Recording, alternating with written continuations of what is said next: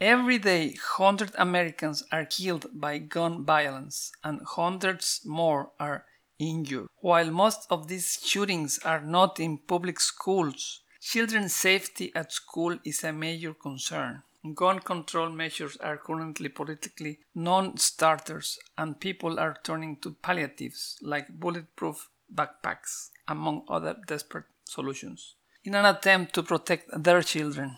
Sales of bulletproof backpacks have spiked almost 300% following a spate of school shootings and the recent attacks in El Paso, Texas and Dayton, Ohio. Yet none of the backpacks currently on the market would have stopped a single rifle round coming from those gunmen. Bulletproof backpacks and backpack inserts for students are for sale online and on the shelves at major retailers including Office Depot, Home Depot, Bed Bath, and beyond. Many by companies such as Bullet Blocker, Guard Dog, and Toffee Packs.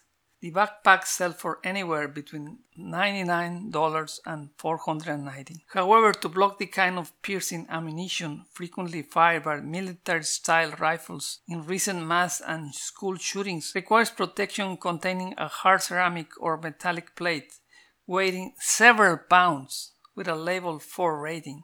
Yashir Sheikh, president of Skyline USA, which makes the Guard Dog backpacks, said in a statement to NBC News, "When considering protection against rifle round ammunition, that entails a thick, heavy ceramic plate, which is not practical for daily carry use, especially when considering a child or young adult." Another thing that people are trying is to make the school themselves kinda mass shooting proof, but this is a very hard proposition.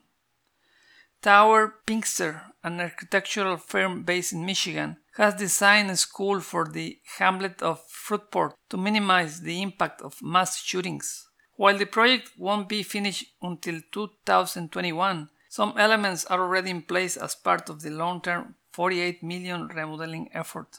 The campus will feature a series of fire doors which all can be closed and locked with the pushing of a single button to isolate an attacker in one area.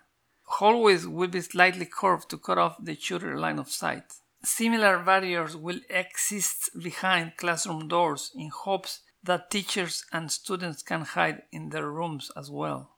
Lockers will no longer line walls, but instead be located on islands in the middle of wide open spaces. However, all these features will also make easier for a shooter to hide.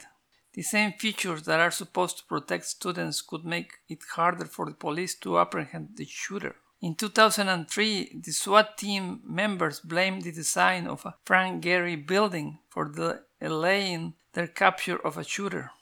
It took them 7 hours.